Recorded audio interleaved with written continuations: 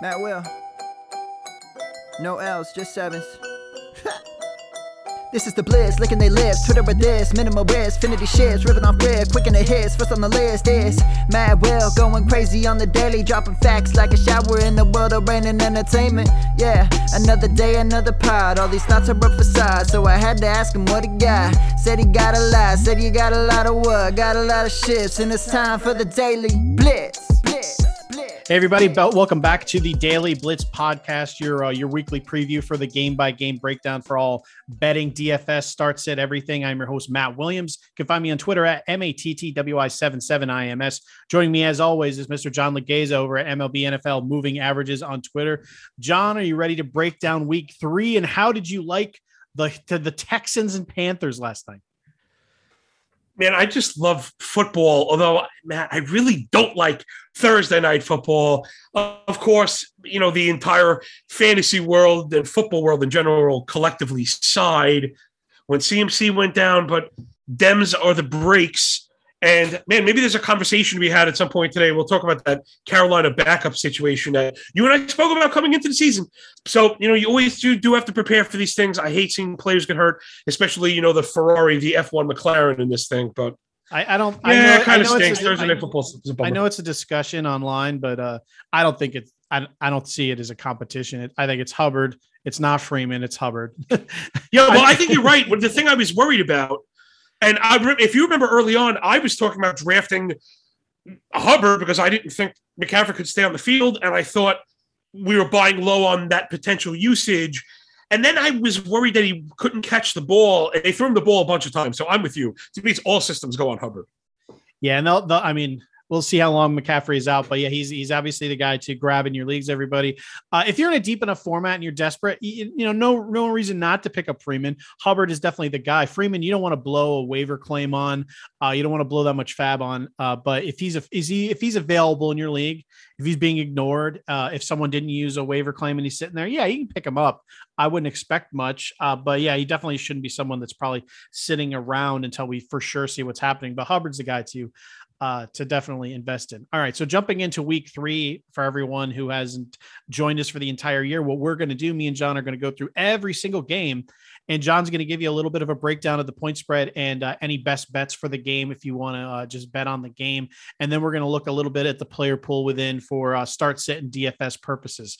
So without further ado, John, what is the first game on the slate we're going to talk about? Well, all right, let's see. We got the Bears going to Cleveland and the Browns. This one, of course, you know, the big story was it's going to be Fields time, right? So it's Justin Fields time. So you kind of throw away all the tape that I watched. Again, my claim to fame, Matt the Feather, I've been sticking my hat this season. I'm watching every single snap of every single game. I haven't completed it this week because I do have some time, but I've seen a ton of it. I did see these teams. I am a bit confused the money line here. The Bears are getting plus 270. Do I really think they're going to win? Maybe not necessarily, but the line is kind of broken, and that is one place that I think you can make some money on.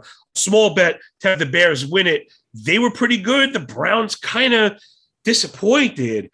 You know, it's just what it is. The Browns are very one-dimensional right now. You lose Beckham, he's out again. They lost Landry. They are extremely one-dimensional. I would tip my hat to Baker Mayfield. I think he's played very well given those circumstances, right? Landry could still be the kind of guy you can revolve a offense, at least from a volume standpoint around. He's very good with his hands. He's going to get first downs. Then you lose that piece. So I'm kind of off of the Browns passing game. He spread it all over the place, Matt. I don't think we can feast there. Bears defense had been pretty good. You know, the negative 10% pass DVOA, the 8.5% adjusted sack rate.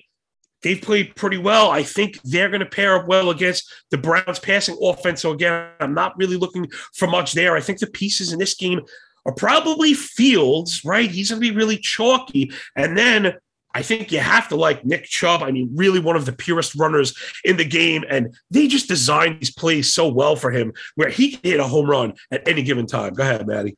Yeah, over on the DFS side, quarterbacks you want to stay away from. I mean, Baker Mayfield is facing a team that forced Joe Burrow to throw 3 picks last week. He's without Jarvis Landry. Odell Beckham Jr. is back. We don't know what to expect out of him at all. So overall, yeah, they're going to be leaning on the running backs per usual. That's their calling card. Justin Fields as the other quarterback, he's going to be chalky as all hell. He's going to make some mistakes. He's a rookie. They'll be going downfield a lot more, and there's a chance this pays off. But even at 5,200, there'll be way too much ownership percentage on him. So I would fade both quarterbacks. As far as the running backs, Nick Chubb, you can never go wrong with at only 7,600. The only thing is, I think this will be a rather low scoring game. So Hunt is definitely out because I don't know if he finds the end zone. And David Montgomery is a definite out for me right now. The Cleveland, their defense isn't maybe quite as stout as we are hoping, but again, they're holding opposing running backs pretty low. And then wide receivers, I am off of Fields. I think Robinson is interesting enough because again, he has like no air yards this season, basically due to Andy Dalton. I expect him to go downfield more, but because Fields is a highly owned player, most likely in DFS. Allen Robinson, as people will love to do that little stack. Odell Beckham Jr. will, of course, be probably one of the at 5,300. I would think people are going to try to sneak him there in GPP. So he's not as sharp a play as you think he is because he's a low floor, high ownership player. My favorite one of the game is maybe Darnell Mooney at 4,300. But again, I expect her to be higher than usual ownership because of the excitement around Justin Fields.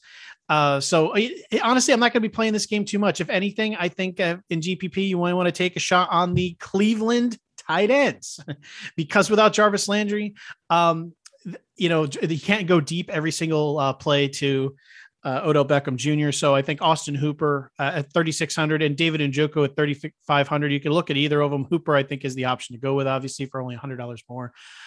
They've been kind of used pretty evenly, but I think if you want to just throw in a very cheap option that is probably forced into a game plan with Jarvis Landry out, those short yardage will be going to Kareem Hunt. They'll be going to Austin Hooper and so forth. So I don't like this game in DFS much, but I think there's a cheap tight ends might be the way to go.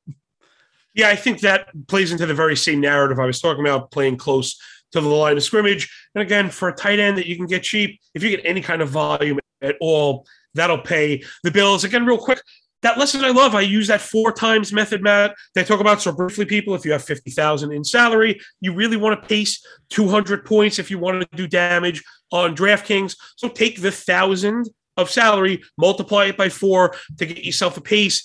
And that's how you could translate cheap players into a projection for that pace, right? So if you get a tight end that's going around 3,000, you only need 12 points. And if you think they get into the end zone, that's pretty attainable. All right. I think that's it. I think the really good point, Matt, that you make is with Mooney.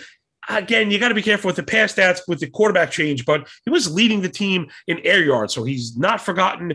And I think he makes for a good pair, though I think my love for Fields is more revolved around the running floor. And I think you could just one off him because of the salary relief he provides. Again, that 4 times scoring, Fields at 5,200 for him to score 22 points.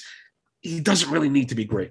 All right. Next up, one thing. Go. Yes, sir. One thing we didn't talk about at 3,200, which I expect them, even though with all the cloud of hilariousness around Justin Fields, I shouldn't say hilariousness, excitement. There's reason to be excited. I mean, he's going to be good long term. I think people are going to be really regretful, especially the Jets, maybe passing on him in the draft. And the Browns defense, I think, is a beautiful play at 3,200. This will not be a secret. The half of the people that aren't in on Justin Fields are going to be in on the Browns defense. I don't know if they're going to be like the top rostered defense of the week, but I think they'll be near the very top. Again, only 3,200, but again, they lock down the run, and they're probably going to force a rookie into making some mistakes. There could be some defensive points on the board here for sure. Man, excellent point. Cleveland Browns coming in at a minus 40.5 rush DVOA. That's top 5 in the league. Over to the Washington football team, going to Buffalo, where they circle the wagons like nobody else. Buffalo got off the mat in week 2. And I mean, they looked really crisp, but Miami lost Tua and they look really bad. We'll get to them later on. Buffalo, again, a really good team, kind of getting up off the mat, facing Washington, who's already lost the quarterback.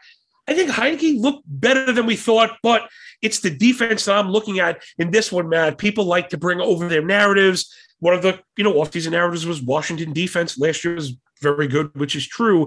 This year, they really have not been. They're in the bottom 3 in defensive yards per drive. That's 43 per drive and 3.5 minutes time possession per drive. Both of those near the bottom. Also a 76% drive success rate. And I think that's why you're seeing the line Washington getting plus 290, where before I thought maybe that was a misprice and we could see that one go the other way. This one, no way. This one I think is Buffalo and the 7-point cover. I'm surprised it hasn't moved to 7.5 because of the Washington D and Josh Allen in an awesome spot for me. I love getting these MVP caliber guys, Matt, coming off of just okay games, kind of buying low. He went for 179 and 5 attempts on the ground for 35. This one feels like we get right back to that 275 with a couple scores. And, I think he can run any given day. What do you think about this one? I love Josh Allen for a couple of reasons. I mean, Daniel Jones, Danny Dimes was literally running up and down the field on Washington, and Washington is a good defense. But I think in a lot of people's minds, they're blindly regarded as like an elite defense that you just automatically do not attack in fantasy. Right. And that's just not the case here. Not only is Josh Allen, because of his wheels, and we saw how that was exploited against Washington, he's only 7,000. So I think he's a beautiful guy to throw out there. But Stephon Diggs is probably going to be getting Benjamin St-Juste in this one, and he is not very good. I mean, again, in Washington, everyone's blindly gives them the wink that they're pretty solid and you shouldn't attack them. But 1.86 yards per route covered is not very good for Benjamin St-Juste to get Stephon Diggs. So I think Allen and Diggs is a nice little stack. If you wanted to go all the way, I guess you can go Dawson Knox at 3,400. But again, we're going to talk about 1 million tight ends I'd rather have. So I wouldn't call it like a stack. It's usually 3 players. I would call this a pairing. Go with Allen and Diggs is perfectly fine. I would completely stay away from the running backs in this one. Singletary and Moss. I mean, Singletary looked like he could have been the guy, but then Moss gets the goal line carries. We don't know how that's going to go. And Antonio Gibson at 5,900 seems like, this could be the only opportunity to grab him this cheap, but it's not a solid matchup for him. And we don't know that usage with him and McKissick. And we want to get a handle on that before really investing. So I would stay away just because the floor is so low there. We don't know if they'll find the end zone. So yeah, overall, just on the Buffalo side, I like Allen. I like Diggs.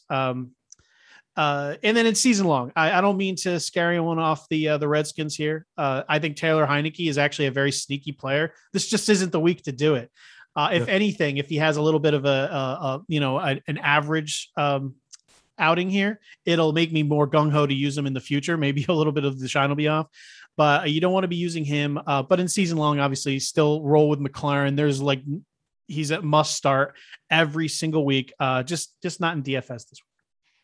Yeah, I have one little GPP Hail Mary again. I'm going back to the well. Only again, strictly in GPP, looking for the home run in this game with Emmanuel Sanders. You're getting the super cheap salary, $4,200 on DraftKings, and he's only 15 yards behind Stephon Diggs in air yards, racking up 18.5% of a target share.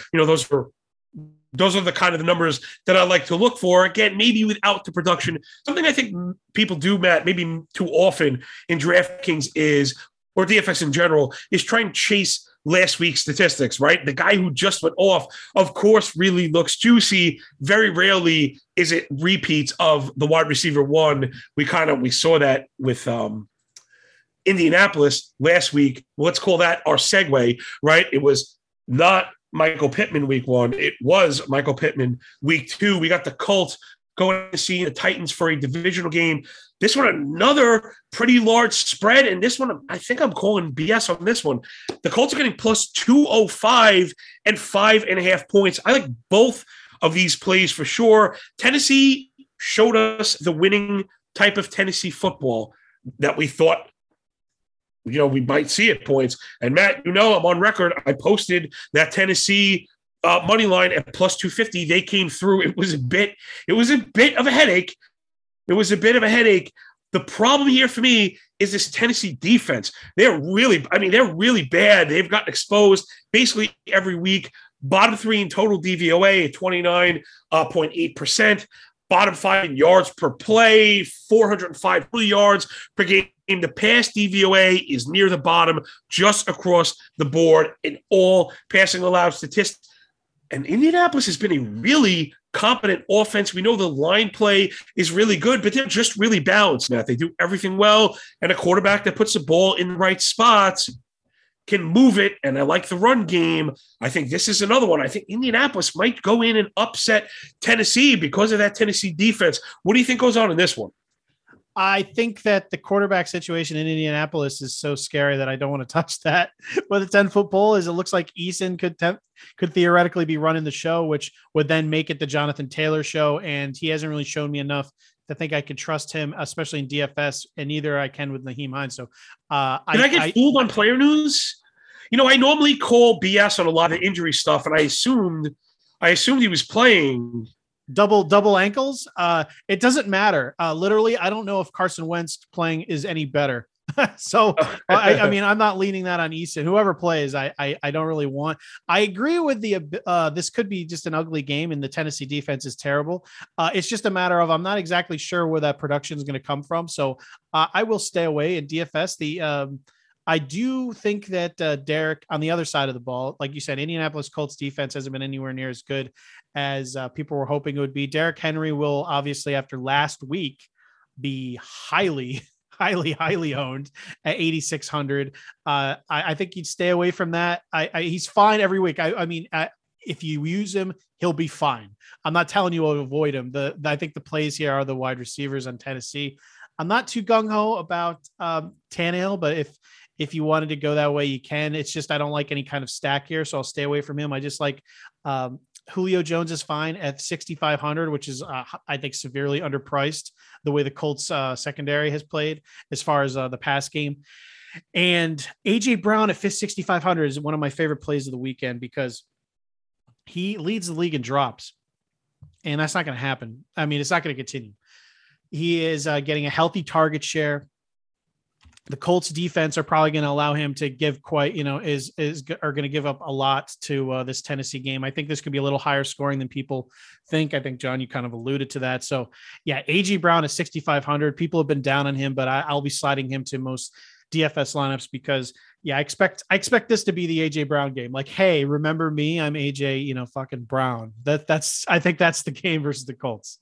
Well, I absolutely love when we're in lockstep. He's one of my top plays as well. I mean, he's leading the team in target percentage. He is leading the team by a mile in air yards, 255 to Julio Jones, 184. AJ Brown firmly entrenched in the offense. And again, the Wall Street mantra, I like to buy low. I don't like to chase last week's stats. We saw 449 in one, then 3 for 43. This one smells like it could be a big one. And one last thing about the Indianapolis defense, it's just hard to paper over that dead last in adjusted line yards, that all-important line stat. That defense is struggling up front, stopping the run, and the Tennessee run game is just getting going. The Colts allowing more than 120 yards on the ground per game so far. So this one's set up for exactly that, for Henry to do his thing, and then the Colts to try and come back the other way. Could be a ton of scoring, but again, that Indianapolis quarterback situation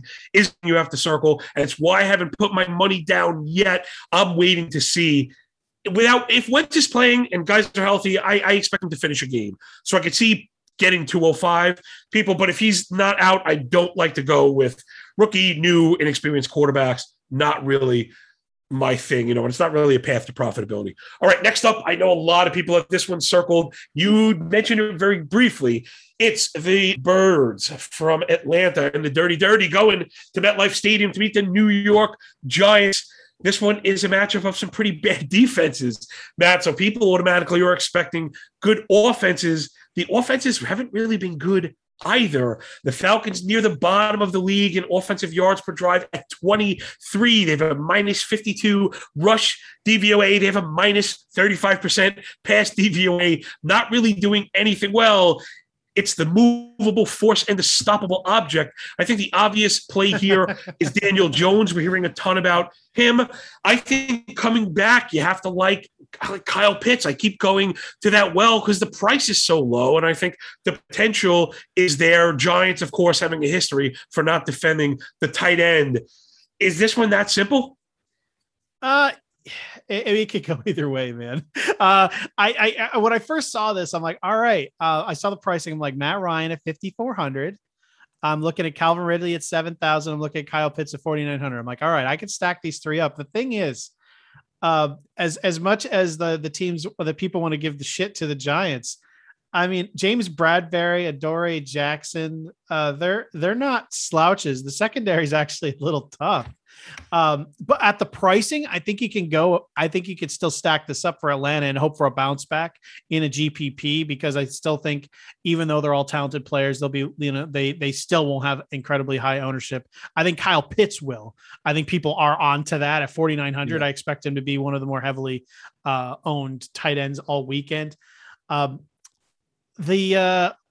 I think the Daniel Jones, Sterling Shepard, I think that is a pairing that is definite. That is very solid. I think Jones has shown the ability where he's kind of cut down on the mistakes a bit. And I don't think he's going to be making too many against the Atlanta defense, which I think is, truly trash. So yeah, Daniel Jones, Sterling Shepard, I think is a beautiful pairing. If you want to try to stack that up with a pass catching back and Saquon Barkley, you can try. He's only 6,500. He looked bad last week, did have like a 40-yard run. I think people try to, or after the game, were like, oh, see, you should have sat him, which I actually did sit him.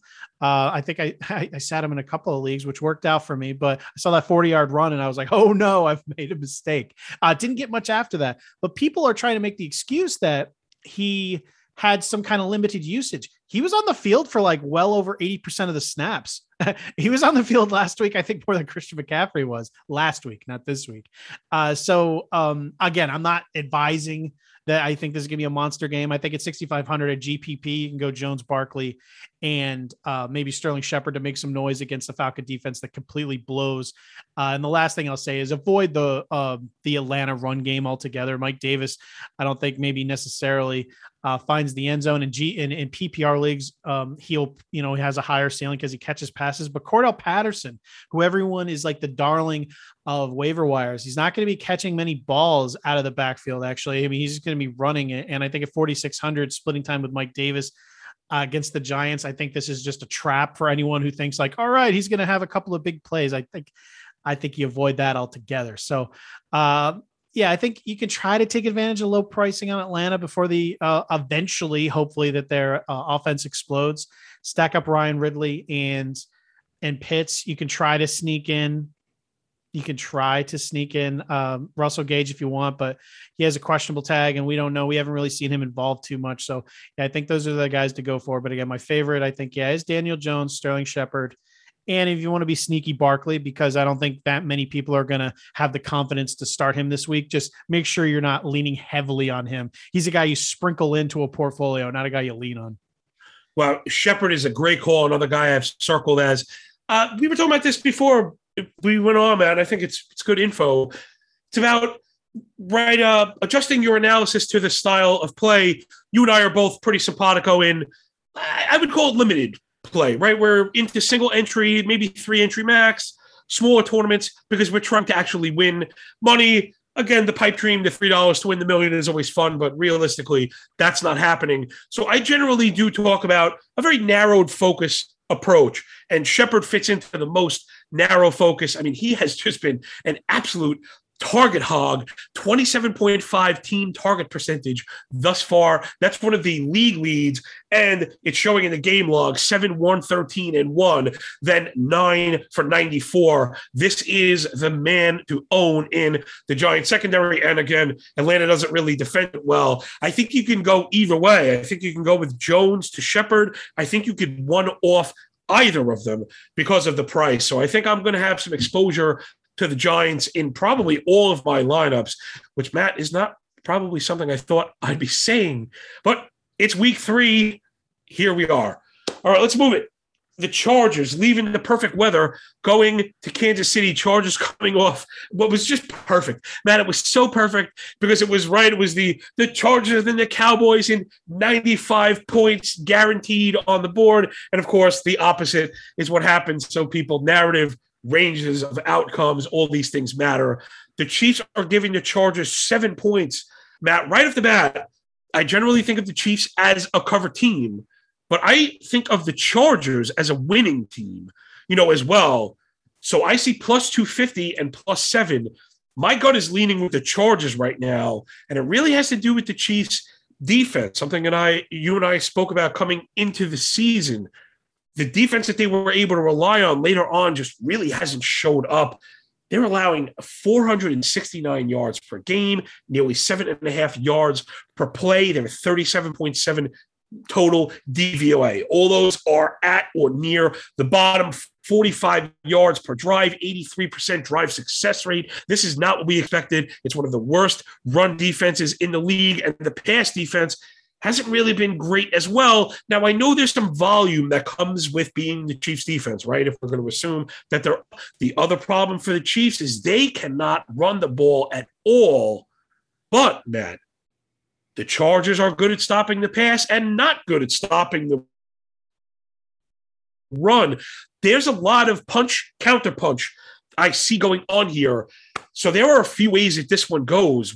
What's your initial take of this one? Because it's easy to say shootout, but I could see both of these teams trying to establish themselves on the ground.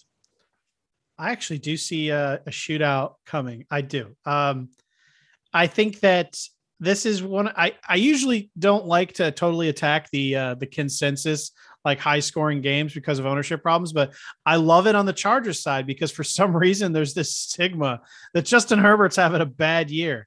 I mean, it's out there. Everyone's like, oh man, he's been disappointment. I mean, do you disagree with that? That people think that Herbert has been a disappointment for what they've expected? Yeah. So far? Well, luckily for me, man, I'm watching all the tape and looking at the box scores. And I know that he has a season low of 337 passing yards, which is pretty good. I know people want more touchdowns. It's just not always like that. It's just not how it shakes out. Man. Yeah, they have three turnovers. 337 in week 1 and then 338 in week 2. And where I come from, we call that good. Only 2 touchdowns and 3 interceptions, which scares people away. But like you said, you can't force everything. The fact is that his receivers have dropped 6 passes this year.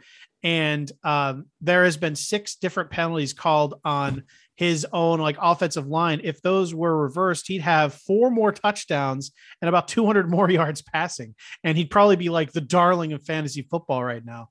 The Chiefs can absolutely be scored on. Herbert is only 6,500 to Mahomes 82. And I don't think anyone's going to try to mistake Herbert for Mahomes, but I think in a game here, as far as the game script goes in DFS, that's a little bit disrespectful to Herbert.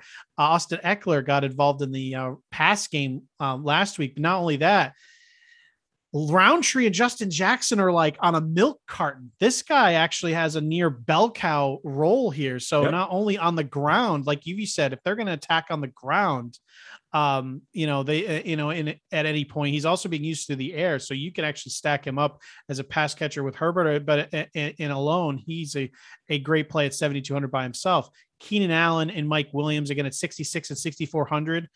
Equally disrespected at that price. I think they're beautiful to throw in. And also Jared Cook, who is maybe just a little high at 3,900. I could see the game script and them trying to concentrate on Keenan Allen. Mike Williams is obviously a matchup nightmare, and so will Jared Cook for them. He would need to find the end zone. I do like that play. It's a little expensive for me, considering other options. But yeah, I would go with a full stack of Chargers in this one. On the Chiefs side, there's no surprises. You can always go with Mahomes, Kelsey, and Hill. It'll never be a problem. I think that McCole Hardman after his game, I think at 3,900, he's actually a fairly easy no play for me because he does probably typically need to find the end zone, and that's no guarantee. I think he'll be a higher rostered player for poor reasons. And Clyde Edwards-Helaire, it's not that they're bad at running the ball. It's that they refuse to do it. I would want to be I would want a piece of this at 4,800 because I really don't believe in his backups. But again, Darrell Williams is only 4,700. But the problem is, even if they get down to the end zone, it's not like the looks in the red zone are going to go to Clyde Edwards-Helaire. They haven't proven that. So at 4,800, I think there's a bad taste in people's mouth, and you could take a shot. You can just know that the floor is literally like nothing. But I think it's worth enough because last year when Helaire first started out, they were feeding him and feeding him and feeding him. And the thing is that they've really needed to pass the ball early in this season. If this somehow, turns into a close game where they maybe need to control the ball at all, I could see them maybe finally getting Helaire a little more involved. Again, I'm not trying to sell anyone on him. I think it's season long. He's very risky, but in terms of you're trying to get cute, you could certainly see a game script where Clyde Edwards-Helaire. What the hell did I just say? Clyde Edwards-Helaire has his best game of the season to date.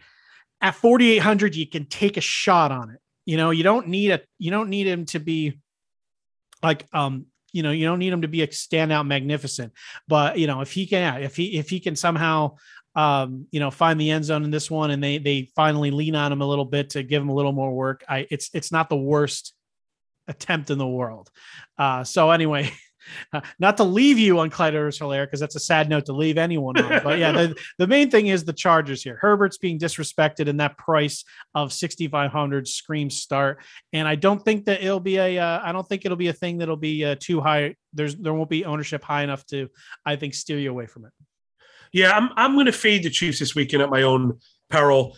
The Chargers pass D has been very good, and they just shut down one of the other, elite passing offenses. CeeDee Lamb did a little bit of work as far as volume goes, but everything else they really shut down. I mean, Chargers only allowing, less than 200 passing yards per game. So far this year, leading the league, it's $177, only 18.5 completions per game. So I'm gonna let people pay up for the Chiefs. Of course, they could do damage. I think if there is this game that they don't score 30, this would be it. So I don't know if I have the Chargers to win this one outright. But again, I just love the plus 250 so much. Little gambling note for people.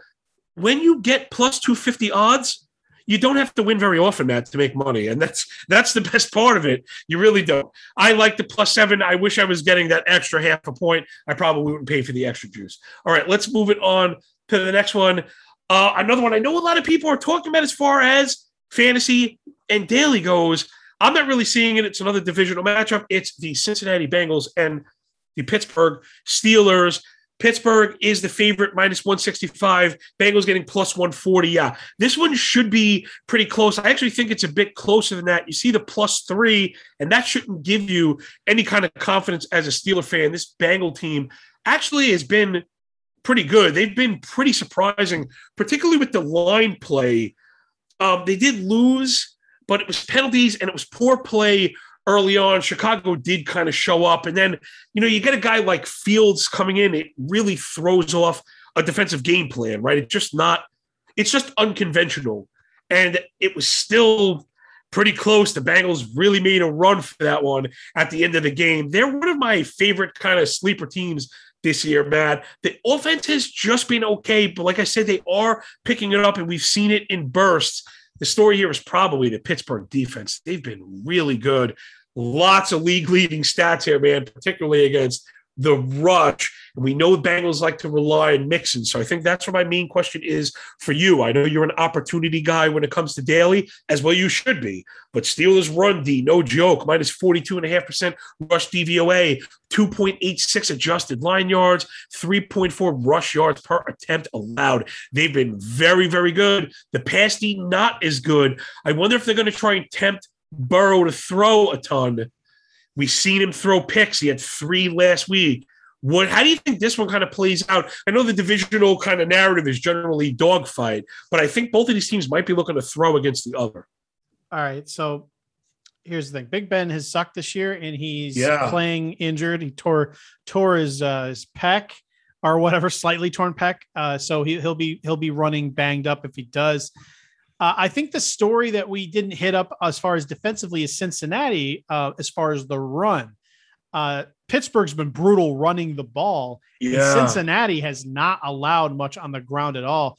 Through 2 weeks, Dalvin Cook and David Montgomery have managed to total 95 yards combined against the Bengals here. So I think that this could be a lot more low scoring than we give credit for. TJ Watt not playing for Pittsburgh, which could make things a little easier for Cincinnati. I think that I wouldn't mind throwing in a sneaky stack of Burrow with pretty much any of his pass catchers. I think Tyler Boyd is highly underrated at 4,700, especially in any kind of a PPR scoring format. So I think you could throw those two together. Personally, I would throw him with Higgins, as Chase seems to be boomer bust. His week was saved by a touchdown. So at 51 and 47, I take Higgins, Boyd, and Burrow if you want to go another direction as a very inexpensive stack. I don't like Najee Harris in this game. As I said, Cincinnati has been pretty good at stopping the run. Najee Harris, even though he's on the field every single play and had this fantastic run, he won that or was it Angry Runs? You ever see that on NFL Network where they highlight like all the best? That was brutal. That was great. But yeah, I expect him to have another tough game here versus Cincinnati. For Pittsburgh has Deontay Johnson is out. So they might want to lean on Najee a little more, but again, it might be to their detriment, but they will, I think, be throwing from behind, which could make Chase, Claypool, and Juju Smith-Schuster decent plays if Deontay is out. The only problem is I think Claypool at 5,800, I don't want to say he'll be the highest owned player because, it's very odd for a non-ace wide receiver to be like the total chalk, but he'll be very, very, very, very chalky in this one. And then Juju needs to find the end zone, I think, in order to return value. So I'll be out there, but you can certainly use them as standalones, game script dependent. That brings me back to the guy that you don't like too much, and that's Joe Mixon. I think that with TJ Watt out, which that's more of a pass rush issue for Burrow, but I think in general, Cincinnati, I think, is actually going to be up in this game, even in Pittsburgh. Or it'll be close enough where I think Cincinnati is going to want to try to take advantage of just the ground and pound and run out some of that clock. He may not be as efficient as the next guy, but it's 6,300 in a game I project to be lower scoring than people maybe hope. I think Mixon will be heavily involved. He could easily, maybe find the end zone. Possibly he'll be using the pass game. We know he will. So it's 6,300. Again, we talk about respected return on investment. You don't need to get a ton. If he finds the end zone, it's a lock for him being worth the value based on how much volume he's going to get. So Mixon, it's not going to be pretty, but he's I think a safe floor with, and if he finds the end zone, it's all cherries on top. Yeah, well, I was glad that I prefaced mine with that because that's not saying like that's always your argument. It's a very good argument and it's worth using all the time. Opportunity is everything. He's getting all the looks. The one thing that I'm surprised it was the take on Jamar Chase, who I particularly like a lot. I like him. I just said I prefer the other two only because Higgins is banged up and he hasn't practiced for 2 days with his shoulder. So I think today we're recording Friday. Yeah. At the very least, you have to keep an eye on that. Yes. But even with all of those players out there, Chase still has a better than 20% target share. Now, granted, it's the lowest of all three of the wideouts, so I do want to put that into context. However, he's leading in air yards by a country mile, his 196 to Higgins 138, and he also has double the ADOT of the nearest one. Can I interrupt you real quick? Because I've seen this. This is my argument because I've seen a lot of people use ADOT. I think for quarterbacks, you want high ADOT. For wide receivers, it doesn't impress me as much. When I see a high ADOT, it just means that you're the deep threat. The targets are there. I think I think you're right. I think you're 100% right. In a vacuum, ADOT not a big deal. But I think when it came with a 20% target share, I think it becomes relevant. Yeah. Oh, right? No, it was more of an interesting thing I want to talk to you about, almost like the Robbie Anderson thing, where remember he was always the deep threat with Sam Darnold in New York. He comes to Carolina, his ADOT shoots down to like 8 or 9. And now this year it's up to 20. You know why? Because he's only being thrown too deep, and that's not a good thing. So I just wanted to throw that out there for some people that shoot down. Not to argue your analysis here. Like you said, the ADOT is combined with shares. Therefore, he's getting a ton of targets that are downfield. But yeah, ADOT alone, I just wanted to give people a it's a popular newer metric that people are leaning on. Just make sure you have that that extra narrative. Like you said, you had the actual target share. Like high ADOT does not equal fantasy value. Sometimes it's a bad thing to have a high ADOT. Yeah, that's the Deshaun Jackson, right? He probably had a 58 ADOT because they took one shot to him down the field every game, right? So yeah, exactly. ADOT in a vacuum, really not all. But I generally draw the line. I wonder if you agree. Is 20%? I love the number 20. I don't know. Sometimes in trading we get hooked, and we have to understand that we, as humans, we use kind of psychological levels. But 20% always feels like a safe place where I'm like, okay, this is, that's at least the usage. Yeah, though you want your top, you want to be above 20. Usually the guys where the alpha usually tries to sit around like 28 or above. Higgins, I think, is sitting around 26%. But if you're above 20 on a high volume team, that's good. Except the Cincinnati, I mean, do we consider them high volume with the amount Mixon is? I don't know. That's another thing where people talk about target share. You do have to look at total number of targets, because that's always the thing with Mark Andrews versus where people were trying to argue against Kyle Pitts. Like, oh, well, so-and-so is going to have could lead his team in targets. When in regards to Mark Andrews versus Kyle Pitts, and this is me not shooting down Mark Andrews. This is just me talking about this argument. Kyle Pitts, yeah, he may not lead his team in targets. It could be Calvin Ridley, except they're going to be throwing the ball a billion times, whereas the Ravens aren't. So what do I care if you're leading your team in targets, where another player who's third on his team in targets is still getting more targets? Right. Yeah. That's one of those. That's funny because it's true. All right, let's move it up. The next one, it really has me kind of scratching a bit. I'm curious to your take. It's the Ravens going to Detroit to face the Lions. The Ravens were the big shock for me last weekend with all of the injuries. They were able to, they went and they beat the Chiefs. I was shocked, especially if you were to tell me the Chiefs were putting up 35, which I'm not surprised at. The fact that they lost, I was surprised at. Lamar was just incredible on the ground. Something I think is kind of maybe hard to replicate. To rely on broken plays. If there's someone that can, it's him. I'm a little worried about the pass game. We saw Hollywood Brown emerge. I'm just not in love with the Baltimore's offense, to be honest. I think, listen, Jackson is awesome, and you can one off him in any game. I guess especially against Detroit, he really hasn't played great defense. I'm wondering your take on the Detroit offense, Matt. We've seen them maybe outperform what we thought, and there's a lot of throwing going on because they're down. We've seen Swift look really explosive, and then Hockenson has looked incredible. He looks like a wide receiver one. Speaking of which, the Lions are probably without one. I mean, I guess if I had to, it looks like Cephas is going to be the guy. So I think that's a possible GPP play. He kind of stepped up last week and was getting some looks. Like I said, we're expecting Baltimore to score, Detroit to have the ball. What do you think comes in this one? I don't think Detroit has a chance to win, but I'm still worried about the Baltimore injuries, and I'm not really looking for a cover, Matt. What do you think on this one? Detroit, they came back in week 1 against San Francisco. They have the ability to, if you're not paying attention or keeping the reins tight enough, they will catch you. So I think that's a possibility. Cephas I like only if Tyrell Williams is out again. Okay. Because that's why I think he exploded last week. I think if Tyrell Williams comes back, maybe Cephas doesn't necessarily get the volume necessary. TJ Hockenson is going to be force fed the ball in a 5,200. That is entirely too low of a salary. Yeah. If they triple team him, he'll probably still get enough work in order to merit that. So TJ Hockenson, all systems go, but again, that won't be a secret. I'll stay away from the running game in Detroit for this one because, I do expect them to be behind consistently. That being said, DeAndre Swift should be in the passing game. At 5,800, you can try to let him go, but he has his own injury problems. But if he is good to go with his groin, you can always give it a shot because he's talented enough to make that 5,800 grow. The main thing here, is on the Baltimore side. Lamar Jackson is going to be chalk, beyond chalk against Detroit, probably to shred them up. That being said, I expect them to be up. So it may be turned into a false chalk because I don't think they're going to let Lamar Jackson run up and down the field the entire game if the game is in hand.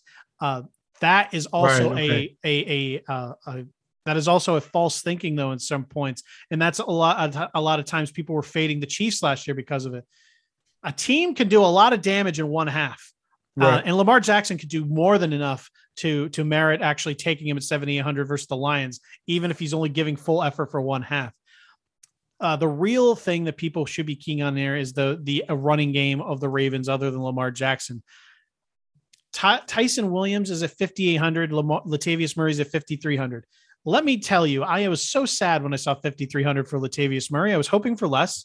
I was hoping to get something lower, and I'm like, all right, he's definitely finding the end zone in this one. What do I got to pay? 5,300. Damn it. Oh, yeah. So Tyson Williams at 5,800 is the guy to go for here. It's unfortunate that he's going to split the carries with Murray, but if anyone's going to break open a massive gain or take this one over, it is Williams. So the only issue there is I think though he will be heavily rostered. So there is a little bit of a chalk thing here, but 5,800, it's cheap enough where I think he's definitely a well-worthy play. I think Murray is still someone maybe you want to sneak in there 5,300 only because, if you can't quite afford another player, that $500 makes a big difference. And he could easily find the end zone multiple times in this one. So he is someone that for that cheap, I could see him drastically out earning his potential. But if you can't tell, I'm not really interested that much here. I think there's good pricing for Williams. I think there's good pricing for Hawkinson. I think Lamar Jackson's going to destroy. But again, I think all of these things are somewhat obvious plays.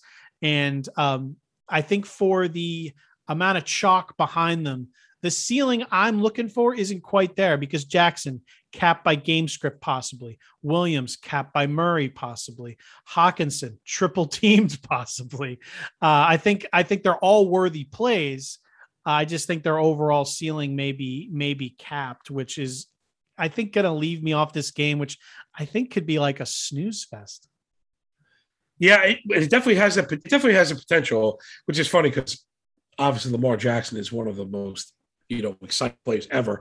If I could point to one thing that probably backs up the Hawkinson play, I mean the competition has been very tough, but obviously they've faced two of the best, but they've struggled with tight ends as much as you could struggle with Waller and Kelsey, right? I mean, it is two of the best. Now you're getting the third best. So they have been able to stop that. So I think Hawk for the price is probably the big discount for me. Oh, for sure. Okay, let's move it up next. Probably more of a defensive game here. Oh my God, we didn't talk about Mark Andrews, 5,000. For some reason I skipped right by him on my notes. If you wanted to tack something, Mark Andrews is due back for a big bounce back game at some point here. We know Hollywood Brown, finally showed us what he can do downfield, but he is dealing with a little bit of an ankle issue. I don't think it'll hold him back, but if they're going to be trying to do a little more short yardage things, if they're going to try to keep the ball moving, throw the ball in the middle of the field, keep it on the field, then absolutely. I think Mark Andrews, who is actually coming in at 5,000, which I think will be the absolute rock bottom price for the entire year. He is someone I think will be overlooked, especially with Hawkinson only at 52. Hawkinson, I think, is definitely easily the better play on paper. But if we're talking getting, making moves to try to get yourself in a little slightly contrarian position, I mean, the fact that you can actually take Mark Andrews as a contrarian play is a bit of a joke, but I expect him to kind of show up in this one. So for 5,000, I absolutely love that too. All right, moving on to Saints. New England. Yeah. I mean, that is a really good point. It's funny. It's for a player of that quality to get lost in the weeds, but Hawkins at 52, Andrews at 5,000, Pitts at 49, and then Noah Fant, we'll get to in a little bit, at 48. So that chunk right there is where I think I will be, and probably advising everyone to be looking for your tight ends. There's going to be there's 100 targets just right there. So you can easily start two tight ends in DFS this week. Use another tight end in your flex. It's a week to do it if you're ever gonna. Absolutely, 100% agree. Providing it's a guy like Hawk, I talk about him like a wide receiver one. They don't really have a wide receiver one. Even a guy like Kelsey has a better passing option than him, and that's not the case there. Next one looks like defense. Like I was saying, the board agrees. One of the lowest totals at 42.5. People that don't get much lower than that. It's the Saints heading up to New England. Yeesh. I mean, New Orleans offense, they got to pass, and the Packers kind of imploded. And Winston had a ton of touchdowns without the yards. So it's easy to, winning is everything. Blowouts are great to say, okay, I watched the entire game, Saints at Carolina. I think if you fast now, we're seeing the Carolina defense is probably pretty legit, but still the Saints did absolutely nothing. I mean, nothing. They could not get Kamara going. They could not get anything going. It was an absolute disaster. Patriots defense, on the other hand, has been excellent on both sides of the ball. Going to be a tough one for the Saints. I mean, maybe Winston fooled us, Matt, with the preseason production. Let me just talk about the Patriots offense really quick. It's very boring, people. They're a much better real-life football team than they are for fantasy or daily. You see that in the pace per play. Also, I really should have mentioned the Saints dead last, 32 and a half seconds per play, and then dead last in yards per drive. The Patriots are near the bottom in seconds per play, but then they're near the middle in yards per drive. So there's another one to go towards the under. I really like the Patriots offense, Matt, for what it is, being a real-life vanilla offense. Mac Jones, to me, looks like the most poised rookie easily so far. I've watched them all play every snap more than once. He looks really, really good. They're not asking him to do too much. He passes on the deep threat sometimes, but I think, Damian Harris and Jonnu Smith, he's surrounded by the weapons that a player like that needs. James White as well is excellent out of the backfield. So I like the Patriots to win. They're, I guess, a slight favorite for the NFL, minus 150, giving 3 points. I'd much rather just play the money line here. Matt, do you think I missed on the Saints? Are you expecting a bounce back from the offense is the main question. No, Jameis Winston sucks. I think that Sean, I mean, he was efficient against the Packers week 1, but he only had like 146 yards or whatever it was. It wasn't a lot. Yeah. I think that what he was in week 2 is what he is. I think Sean Payton's going to try to keep the ball out of his hands as much as humanly possible, which equals what? Alvin Kamara week 8,200. I know Bill Belichick likes to key in and take away your best player, and that is obviously Alvin Kamara. And that could spell trouble, but he is very, very talented. He has been having a rough go so far this season. I think at 8,200, which is an expensive play, I love him this week he's going to be run into the ground. They're going to get everything they possibly can out of him, no matter what. And I don't see New England being able to take advantage of New Orleans offensively enough to somehow get ahead and force Jameis to throw the ball. So I think the world is off Kamara because of his slow start, and the talent is worth starting against anyone. I think the game script keeps this on the ground for New Orleans, and that's where I think Peyton's going to want to keep it. So I think that Kamara, even in a tough matchup versus New England, obviously their secondary is a little more tougher. I think 8,200, absolutely love Kamara. I'm willing to pay up for 8,200. Damian Harris on the other side, he's been good. He's actually been a revelation as far as missed tackles this year. I mean, he had one of the best runs last week, but I think against the Saints, it's not necessarily a good spot for him at 5,600. He doesn't have a lot of pass catching ability because James White's on the team. 4,900. A lot of people may shy away from him because of his big week last week, thinking it'll be high ownership. I don't care if he is. 4,900 is cheap. Mac Jones likes to keep it near the line of scrimmage. Yep. And I think versus a tougher Saints offense, James White's due for another really nice game. And at 4,900, that is a beautiful spot for me. So I think I love Kamara and I love James White. Wide receivers, I'm not really too happy with. Obviously, if I think Jameis is trash, so do I think his wide receivers are. Jacoby Myers is fine at 5,000. Again, I think the Saints are a little more difficult, so it's going to be a difficult matchup for him and Nelson. But even though Mac Jones, like we just said, he likes to keep it near the line of scrimmage, he likes to keep it short.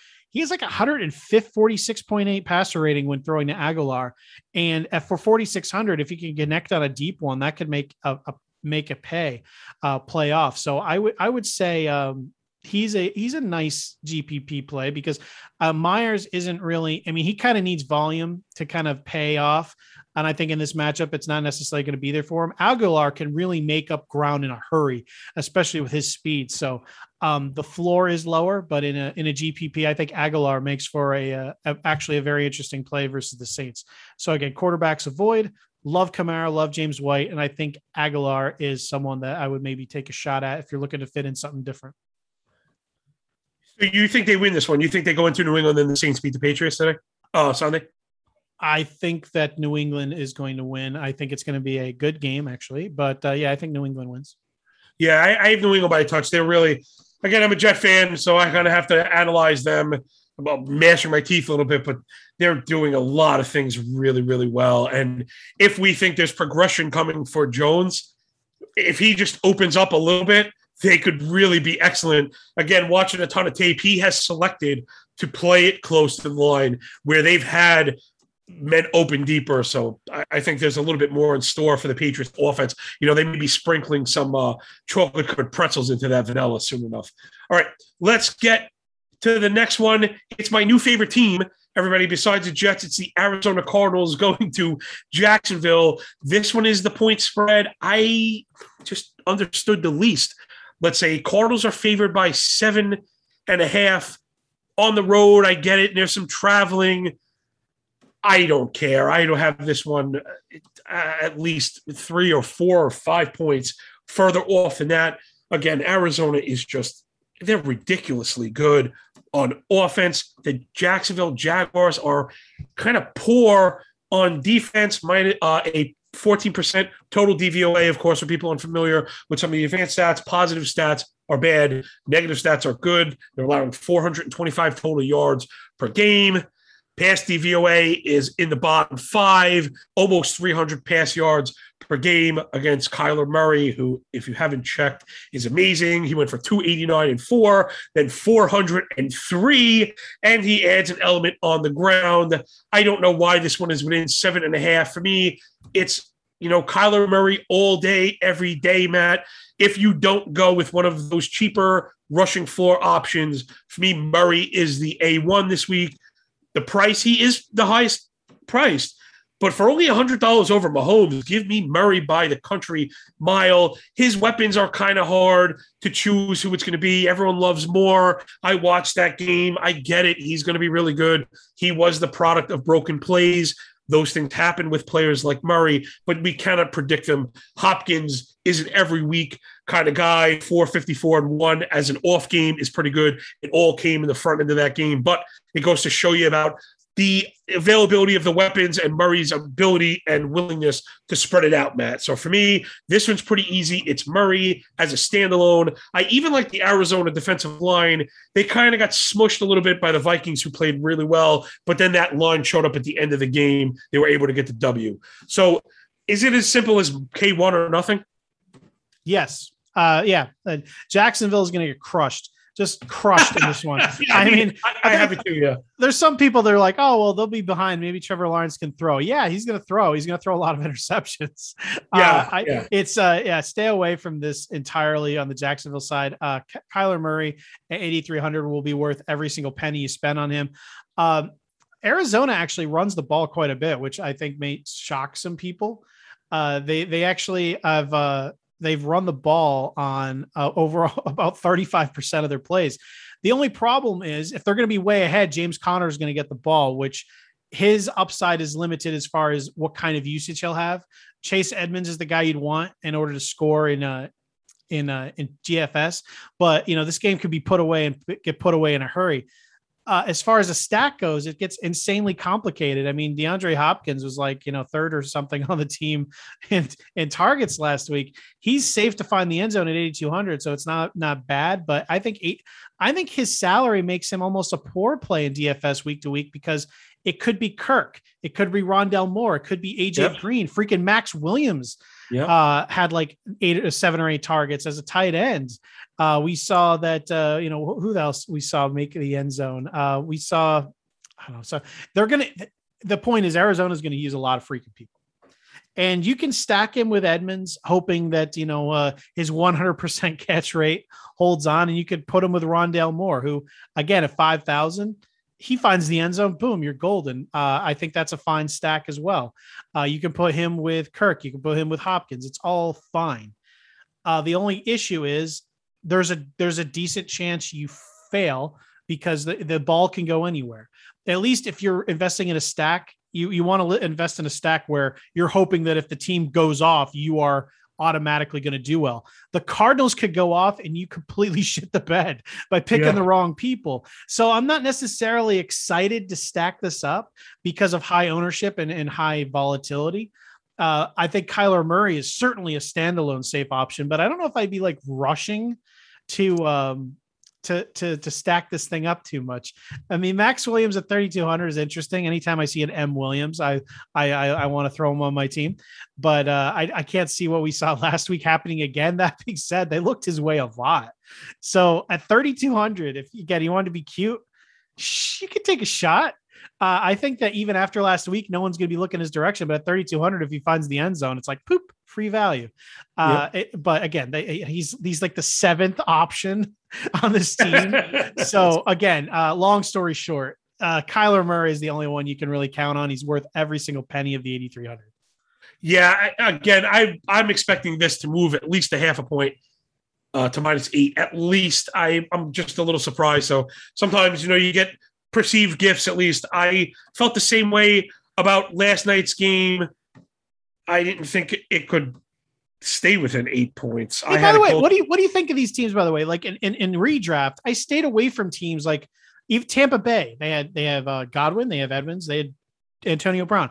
I didn't draft any of them really because I was worried about this kind of crap every week. We already know Mike Evans can disappear from time to time, but it's impossible to hold that many people above board in fantasy from week to week. And Arizona is just a different version of that. Maybe not as lead as those options I said, but there's a few teams in the NFL where it's like, how can you possibly support these guys every single week? And that's what annoys me more in season long, because you have to do start sits and you hate taking zeros, but in DFS, it's just as annoying. So I just, how do you feel about that in general? You just like cream rises to the top, or do you just think, all right, this is going to be a lot of points. I'm going to get my shares and I'm going to hope I spend, or would you rather go in something where it looks like a little more defined? Well, it probably depends on your approach. So for a player like you or I, if we're in a single entry mode of thinking, then you have to go with the quarterback on those teams. And what you're describing, Matt, is why people mass enter, because you don't know who it's going to be, and they want the different combinations to try and hit. So yeah, in season long and single entry, I avoid the wideouts. And I know Dane Spittin' Speeds always used to talk about this. The quarterback being the shepherd in those situations and going for the shepherd. You knew, like you described it. You feel like it's coming from Arizona. You don't know where, so you kind of go with the engine of Kyler Murray, where he has to drive that production because you don't know where it's going to go. I think as much as I like Hopkins, and I think he has a great floor, you're right. He's very hard to pay for because they could do it without him. We even saw last week that came out, went right to him, and then he became the decoy for the entire game as Murray spread it out. So that's in their quiver, right? That's in the arsenal, something that you could see. So for me, it's Murray or bust.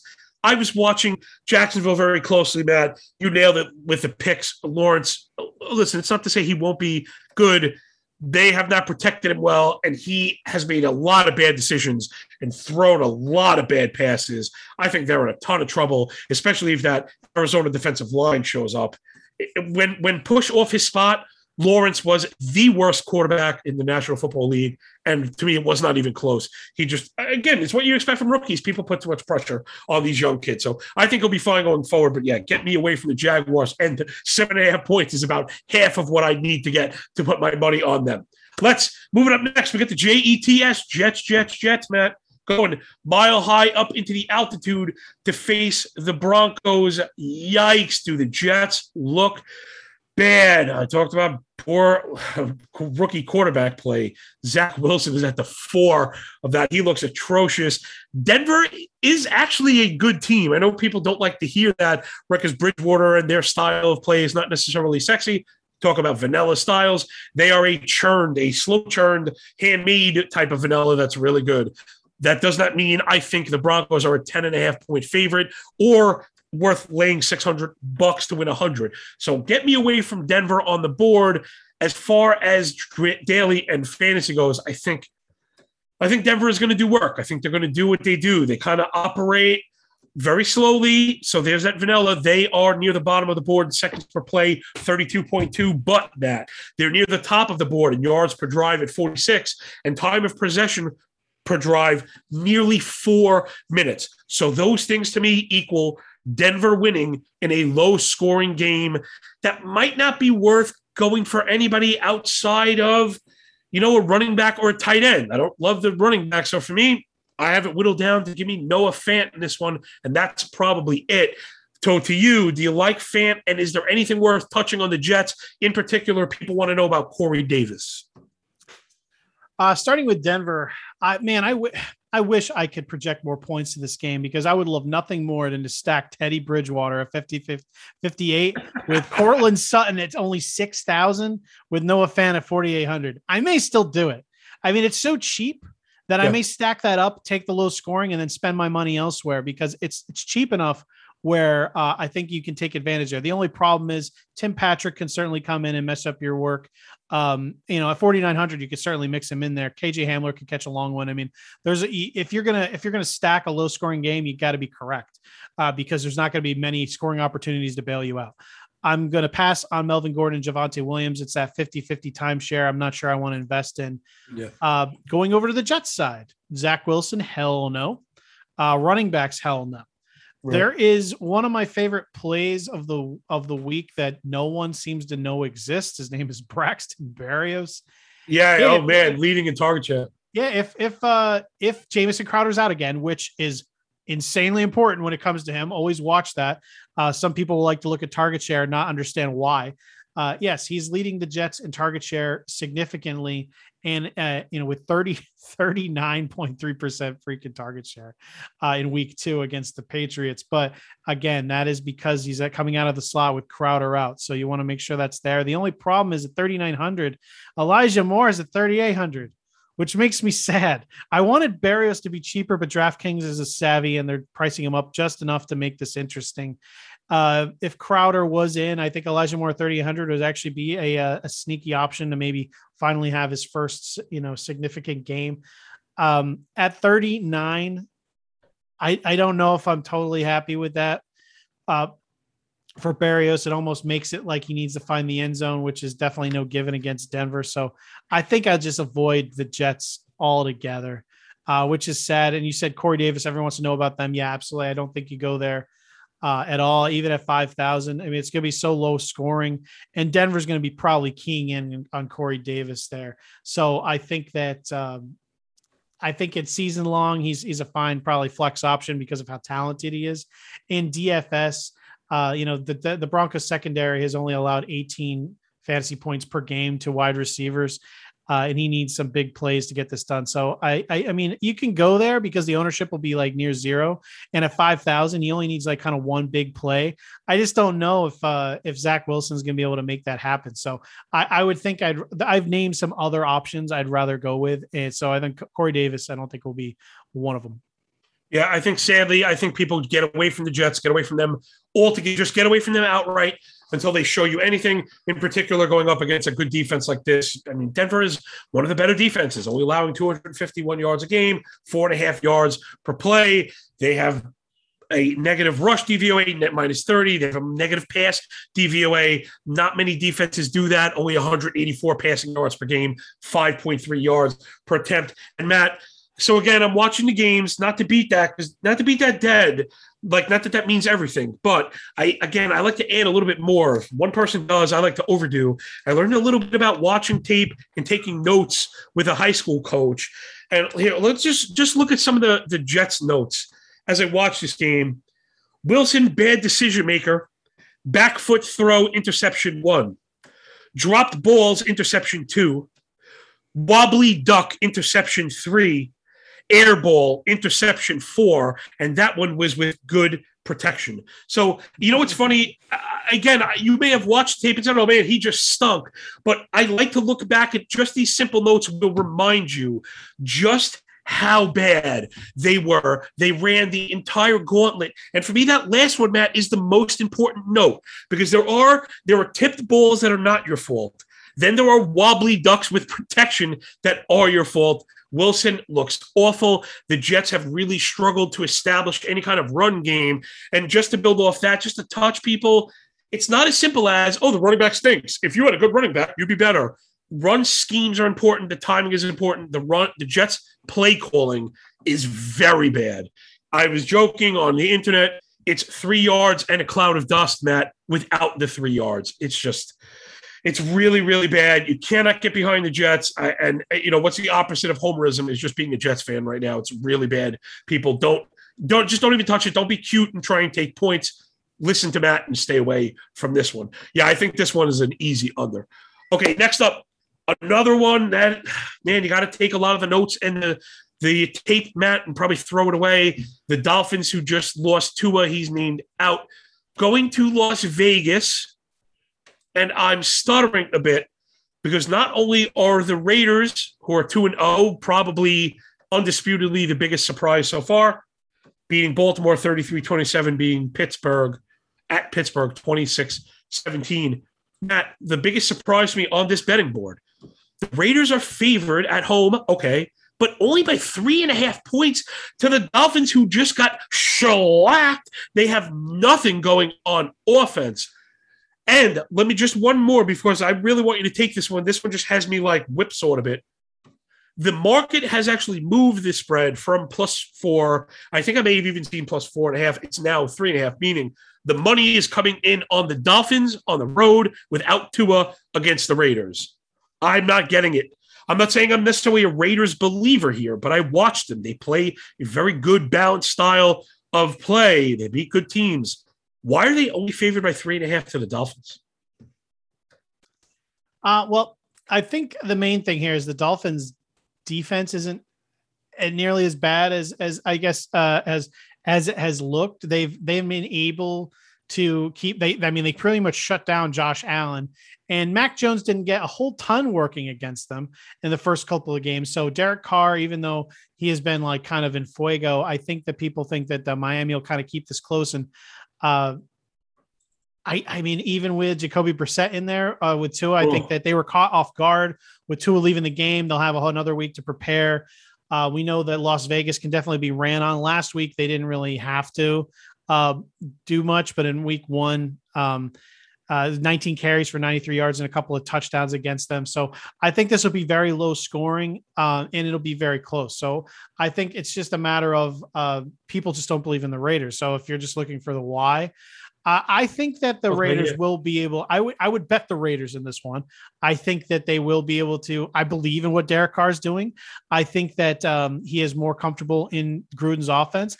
I think that has allowed him to be more confident, which we talked about earlier. Wide receivers, it's not necessarily a great thing to look at without other variables. But for quarterback, you do like high at least for fantasy purposes. You want him to go downfield. I think he's been known as a low ADOT quarterback during his career, and people have associated that with maybe possibly having a weak arm, but that's not the fact. He doesn't have a weak arm. He just checks down a lot because of a lack of confidence, maybe a bad offensive line over the years, and he just takes the high percentage throws. This year, he's been going down the field a bit more. That's that giant pass to Henry Ruggs last week was a good example. So I think that Derek Carr will be able to stretch the field a bit. I think that they are going to win and cover. And that is definitely something that I would be looking to do on the betting side. That being said, I do think it'll be somewhat close. I don't think it'll be a big blowout, allowing Myles Gaskin to be a big factor. Like I said, the Raiders can absolutely be run on. Last week, Gaskin played 80% of the Dolphins' first half snaps and then got taken out kind of when he was like game scripted out completely. But for 5,400, he's kind of be one of my more favorite cheap running backs to roster this week. So 5,400, I love Gaskin. Even though I said Carr, I think that they could maybe work a little bit against the Dolphins to win the game. That's practical NFL purposes. As far as fantasy, he could still make big plays to win this game while not giving you the kind of statistics you're looking for in fantasy. So I am literally avoiding every single player in this game except for Gaskin. I think he is strong. I don't want anyone else. I mean, Jalen Waddle at 4,600, he can certainly be interesting at times. But again, if your Tua's out and Jacoby Brissett is in, I don't think I necessarily want to be touching that either. I don't want to trust my my DFS team by trusting Jacoby Brissett's ability to throw deep. So yeah, long story short, Darren Waller's going to get his targets, but I think it'll be a low scoring game, which I think for 7,400, you don't really want to spend up, especially with all the cheap tight ends we've talked about today. So yeah, I said all that just to tell you that I like Myles Gaskin at 5,400. But yeah, I think again, it's, you don't know what's going to happen, but Matt, not only is your analysis, it's research and astute. The play fits the narrative, right? So if you have this kind of dogfight, low scoring game, again, the board and the markets agree. The part I was just off on is the Dolphins offense is, it's the worst in the league right now, I think. Only 8.5 points a game, only 237 yards per game, less than 4 yards per play. Those are all worst in the league. Minus 45.5% pass DVOA. It's worse in the league. There's just a lot that's really bad. Again, full week of practice with Brissett, maybe to get something going. I don't really see it happening, but I think I'm with you. No matter what, who wins or loses, I don't think there's a fantasy gold here, but that lends itself to having a running back that could just get 100, even if it took him 20 times to get there and stumbles in the end zone once or twice. All right, next one is the one everybody wants to see. If there's a must-watch game on the board, it's this one. So far, the scheduling team has done a very good job of getting us a 4:00 game you just need to see. Matt, Bucks going to Rams. These got to be the two best teams. The markets are loving this one as far as an excitement standpoint. Tampa Bay is favored, but it's close, minus 130. Rams getting plus 110. This is almost a pick 'em. 1 point spread separates them, but the over-under at 55.5. That's a ton of action expected. I really don't know, man. I'm just really excited to see this one. I think if you're going to play DraftKings, even as a single entry player, I think you have to take a lineup and almost dedicate it to this game. Man, I love Stafford every week, and more so, my favorite piece, maybe on the entire board, is Cooper Kupp. Only 6,800. He is a legit wide receiver one right now. And listen, Bucs defense, whether or not it's game script dependent or not, the pass D for the Bucs has been really bad. One of the worst adjusted sack rates in the league. They only have a single sack, allowing 53 pass attempts, 38 completions, and 342 pass yards per game. Sounds like a good spot for Stafford and Kupp. I'm going pretty simple with this one, Matt. What do you think? I think this is going to be a massive letdown this entire game. The Rams, there's two very good teams here, except one of them has a very legitimate defense and one has a defense that people think is very legitimate. I think the Rams are going to give Brady fits in this one, as great as he is. I think it's going to be a very difficult game for Godwin and Evans, even with Antonio Brown out with COVID. I'm not saying it'll be annoying. I'm saying from a DFS standpoint, I think that you're expecting this to be this massive shootout, to go back and forth. I think that it may be a little more boring is from a scoring perspective than I think that everyone's. But now let me challenge you here. Let me challenge you here. I like how. I think it's how, because even if the Buccaneers want to, they just cannot run the ball. Bottom of the league, time of possession per drive, because the rush attempts are so low, only 67 rush yards per game, 0 rushing TDs so far. Like how, I don't think Tampa Bay has a choice but to throw and speed it up. Again, they're near the top of the board in seconds per play. Theoretically, the Rams have to too, because of last time I checked, Darrell Henderson's got a rib injury. So I don't think Sony Michel is going to be running down the gates on Tampa Bay either. So there's going to be forced passing in this one, most likely. But I think in the end, that'll probably just end up being this boring Sony Michel versus Leonard Fournette game. I'm not saying that I'm not saying that there's not a path to being a ton of points. There certainly is. I mean, and it wouldn't surprise me if there were. All I'm saying is that I think Tom Brady has, the Rams defense is no joke.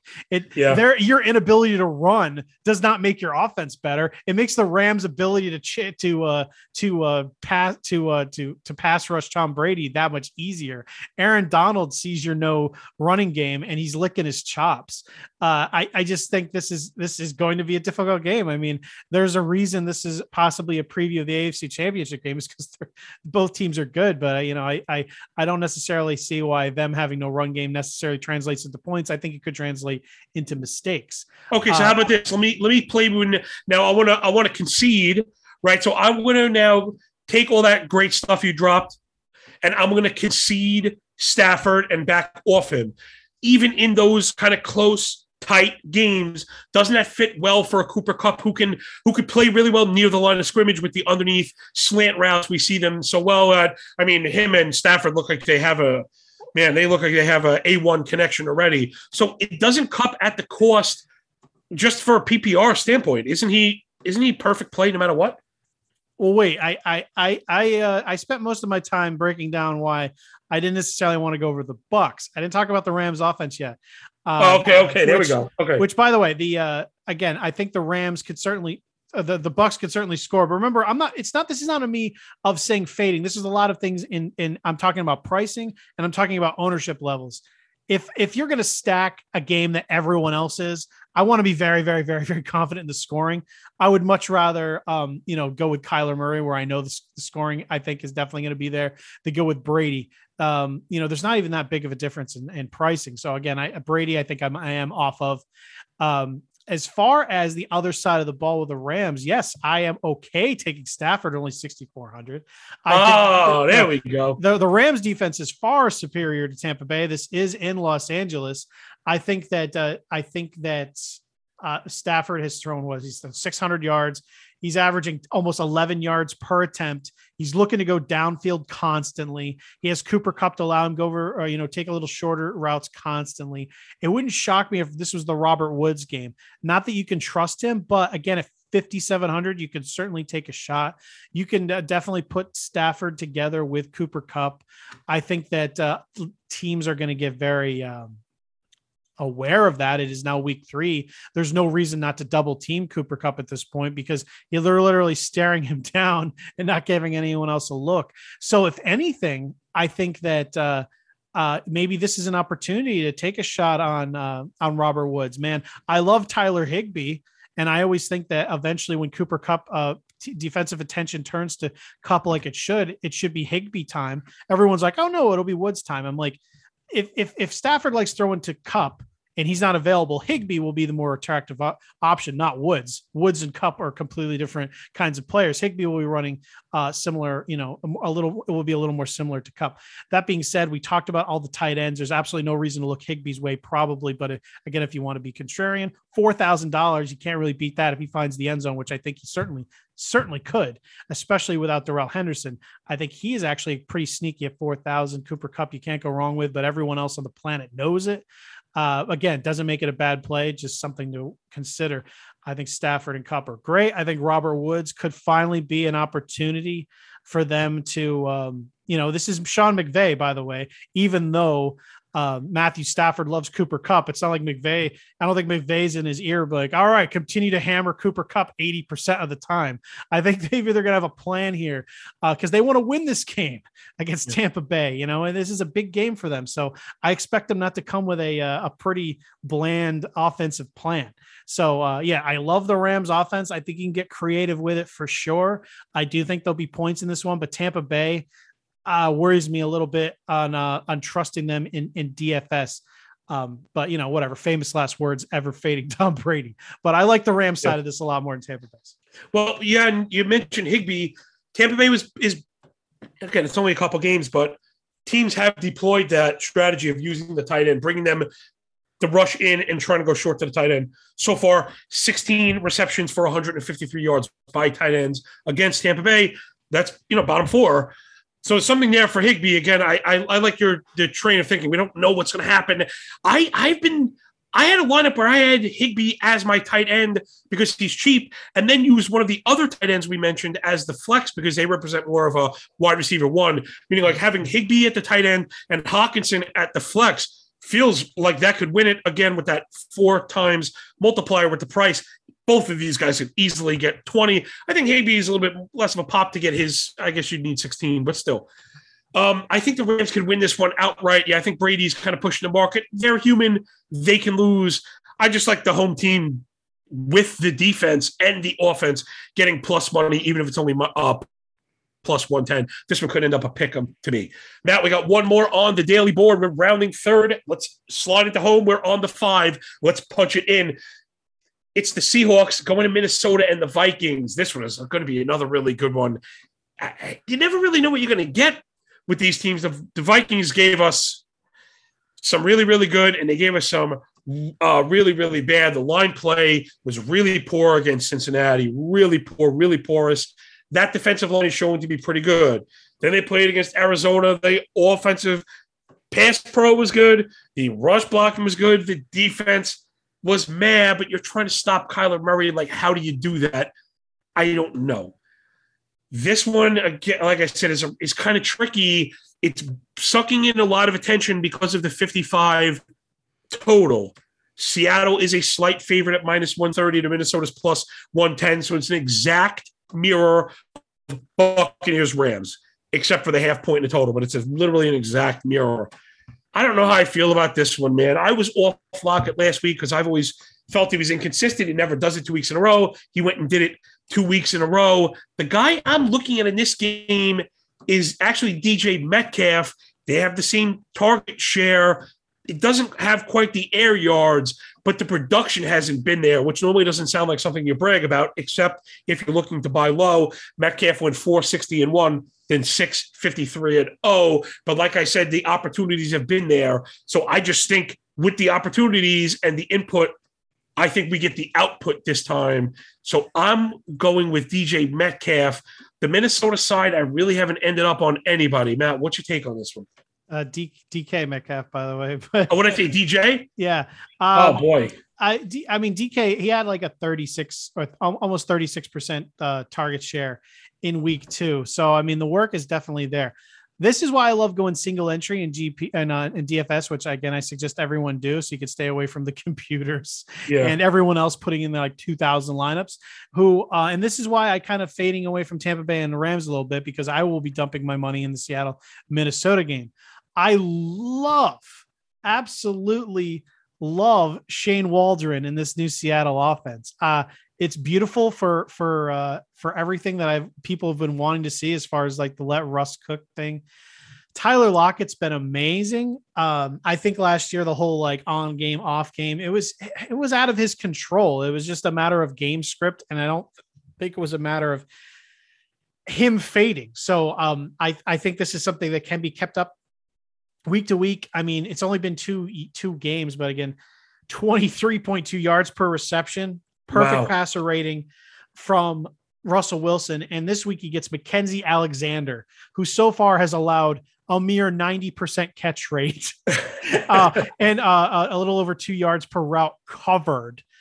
So yeah, I think Tyler Lockett at 7,400 is a great person to just stick with Russell Wilson.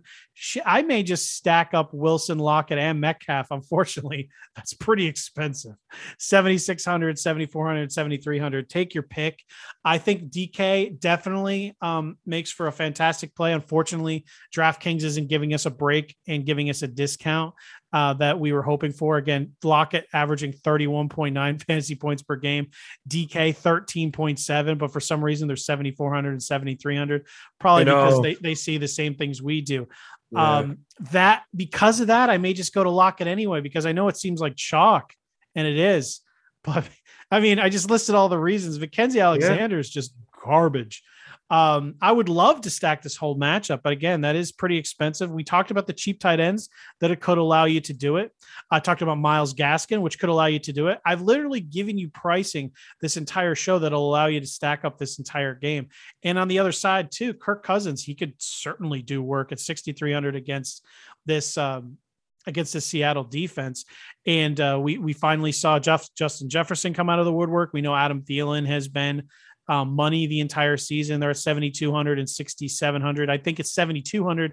I'll fade Jefferson in this one because obviously Cousins has an eye for Thielen early on, and between that entire offense, I think why pay up for the most expensive option. And then of course KJ Osborne at 3,500.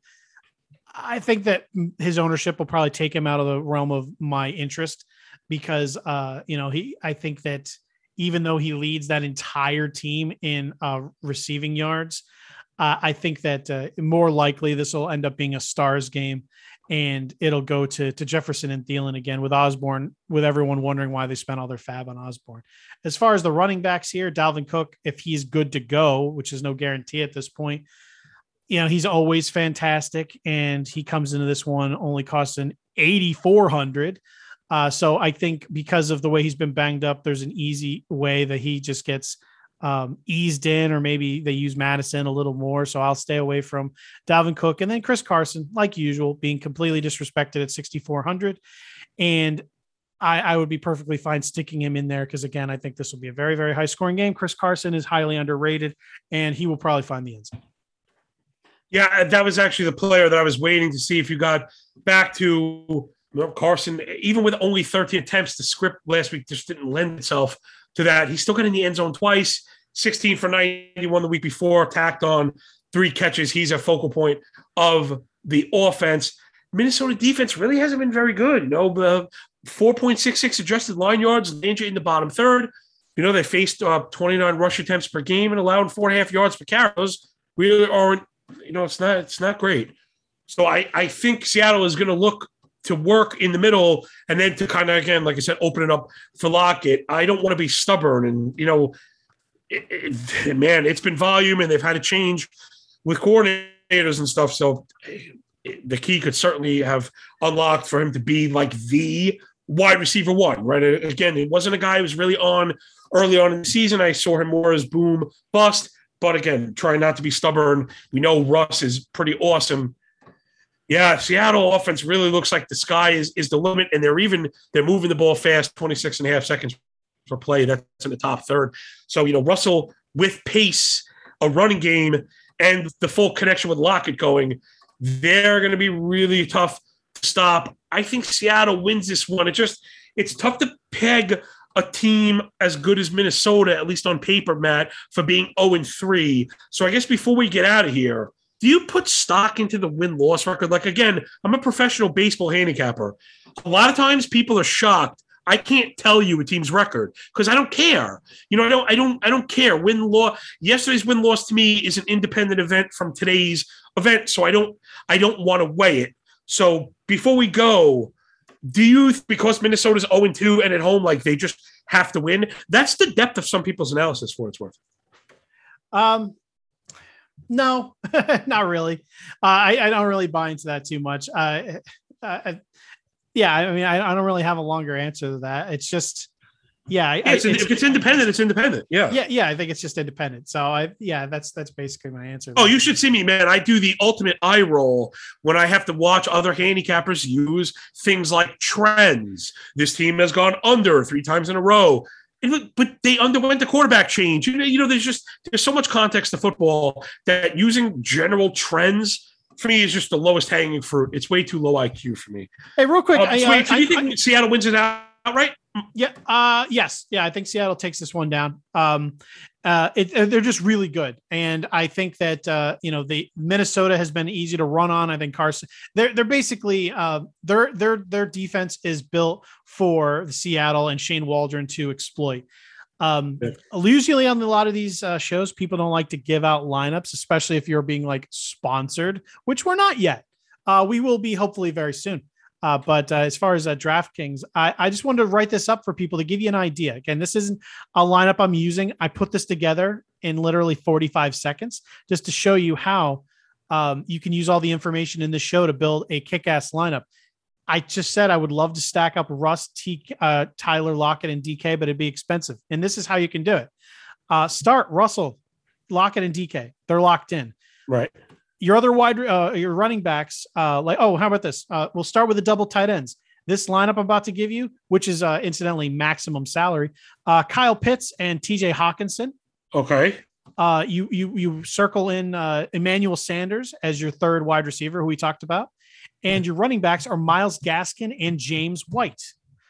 That gives you $3,100 for a defense, which is unfortunately $100 less than needed for the Browns, which is really where I want to be. But then that leaves you with something like the Saints or Bears, which is, nothing terrible. You fit them as a DST and boom, Russell Wilson, Gaskin, James White, Tyler Lockett, DK, Emmanuel Sanders, Kyle Pitts, TJ Hawkinson. If you wanted to pay up for the Browns defense, you can just change Pitts or Hawkinson to one of the other tight ends that we had mentioned that maybe are a little bit cheaper. Again, there was like Higbee can get you down, and he's a quality option. Hey, if you go from Kyle Pitts down to Noah Fant, he'll get you there. Oh, right. That's another good one. You go from Hawkinson to Mark Andrews, he'll get you there. There's a lot of tight ends. So again, that's how you fit in all those expensive players. There's plenty to like this week that's inexpensive. Yeah, awesome job. I have one very last lesson, Matt. This is what I love about this show is it appeals to I think it's the newer form of fan that crosses all of these different formats, right? We're not just speaking to fantasy or just to DFS or just betting, because I think you have to process information and then play the game that fits that. And so to betting, which I know can be intimidating to people, but one thing I always tell them is please read the board. Okay, look at the spread and the price, and then look at the money line, which is an outright win, and the price. The last game we mentioned is the one I'm looking at. The Seahawks are favored by 1. That is posted at -120. So you have to post $120 to win 100. The money line is -130. You're paying $10 to get your money back on a push, right? You can't win if you win by just 1, which of course is a realistic outcome. It's just a push, people. So the books do this stuff on purpose, knowing that even if it's 5% of players are not going to read the board, that's an actual mistake. That's like an objective mistake. You can't do that, right? So if you see -1 at -120 and money line at -130, you take the -130 because it's not even -1.5 where you can, it's all about math, people. Matt mentioned it to me earlier on. We were talking about contest selection, another really important part of DFS. Do the math on entries to payouts and stuff like that. So, Matt, that was everything, all the good stuff, all the advanced stats, all the breakdowns, the betting board, DFS, fantasy plays, and everything with a lineup to boot, man. So is there anything we missed before we thank everybody and get out of here? No, we're about to thank everybody and get it out of here. Hopefully you enjoyed the show, everybody. We know these are long ones, but again, they're game by game. You can listen to them while you're mowing the lawn, while you're baking a cake, while you're doing whatever, dust busting the couch. So hopefully you go with this game by game. There's a lot of very interesting value on the board. Very happy to be going into season 3.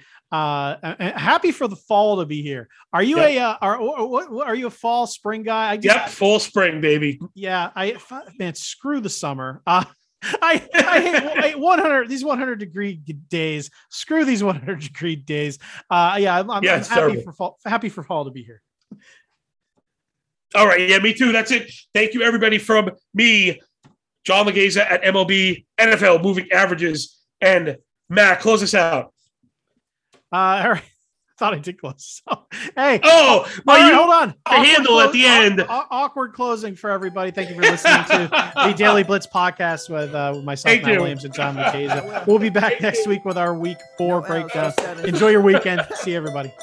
This is the Blitz, licking they lips, Twitter with this, minimal risk, finity shits, ripping off grid, quick in the hits, first on the list is Mad Will, going crazy on the daily, dropping facts like a shower in the world of rain and entertainment. Yeah, another day, another pod, all these thoughts are a facade, so I had to ask him what he got. Said he got a lot, said you got a lot of what, got a lot of shits, and it's time for the Daily Blitz.